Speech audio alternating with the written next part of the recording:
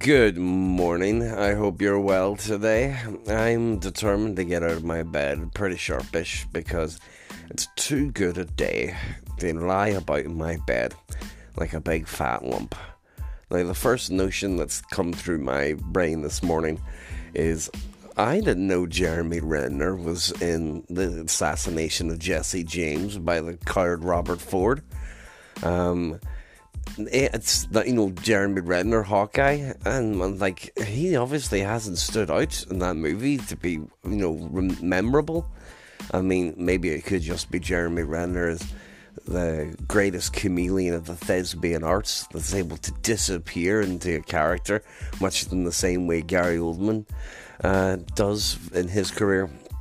So yeah, I'm gonna have to give that another watch. I did not realize Hawkeye was in that movie, and I really like that movie. I think I've only ever seen it twice. But big yawn there. Yeah, I'm going to change my life today. I'm going to go for a big walk, and then on my way back, I'm going to go to the Big Lidl. Lots of big things today. Make some big changes in my life. Going for big walks. Going to the Big Lidl. And I'm going to buy big fruits and big vegetables. And I'm going to make salad. Not salad. Salad is a word description of it. I'm going to buy some meats and some vegetables. And then I'm going to eat that for my lunch today. Instead of having like a fucking Burger King. Or having like a big massive dirty sausage sandwich with cheese and fucking brown sauce and maybe a bit of fucking bacon in there. People always get weirded out about that. People always, like, if you make a sausage sandwich with bacon, people are like, but it's just the same. It's just pigs. And you're going, yeah, but it's like two different things. No, it's not. It's just pig. Yeah, but they have different textures. Another notion that came through my head today was, another big yawn. Was, are you familiar with the song "It Wasn't Me" by Shaggy? A man who does not look anything like his name would make you think. He's a very well-kept looking man, and not Shaggy in any way. I mean, if anyone should be called Shaggy, it should be me, as I'm quite rough around the edges, to say the least.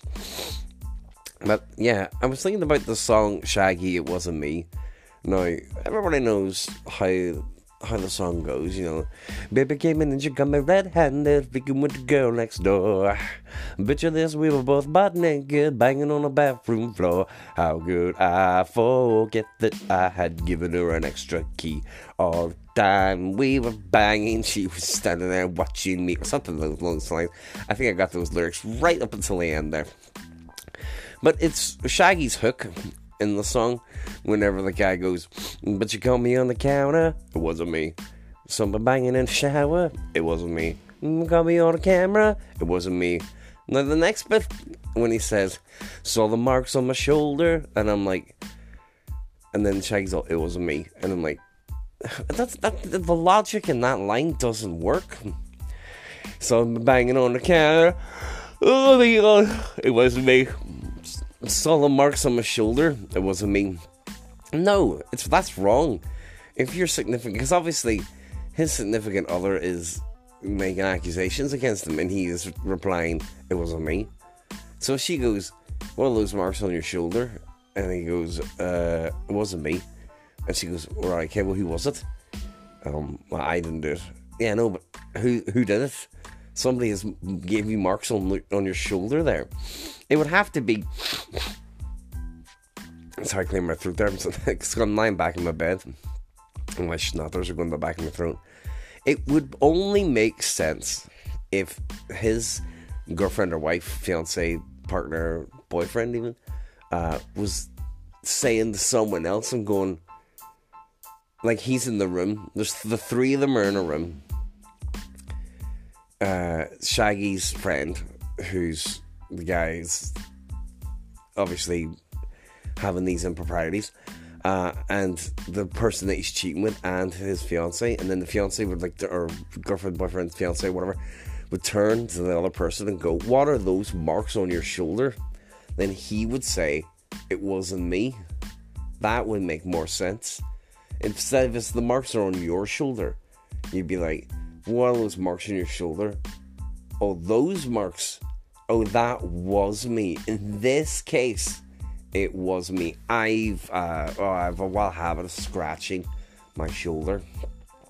All right, okay. Doesn't matter though. I saw you banging her in the shoulder. I've even seen you on my closed circuit television. I have installed it in my fucking late 90s MTV crib.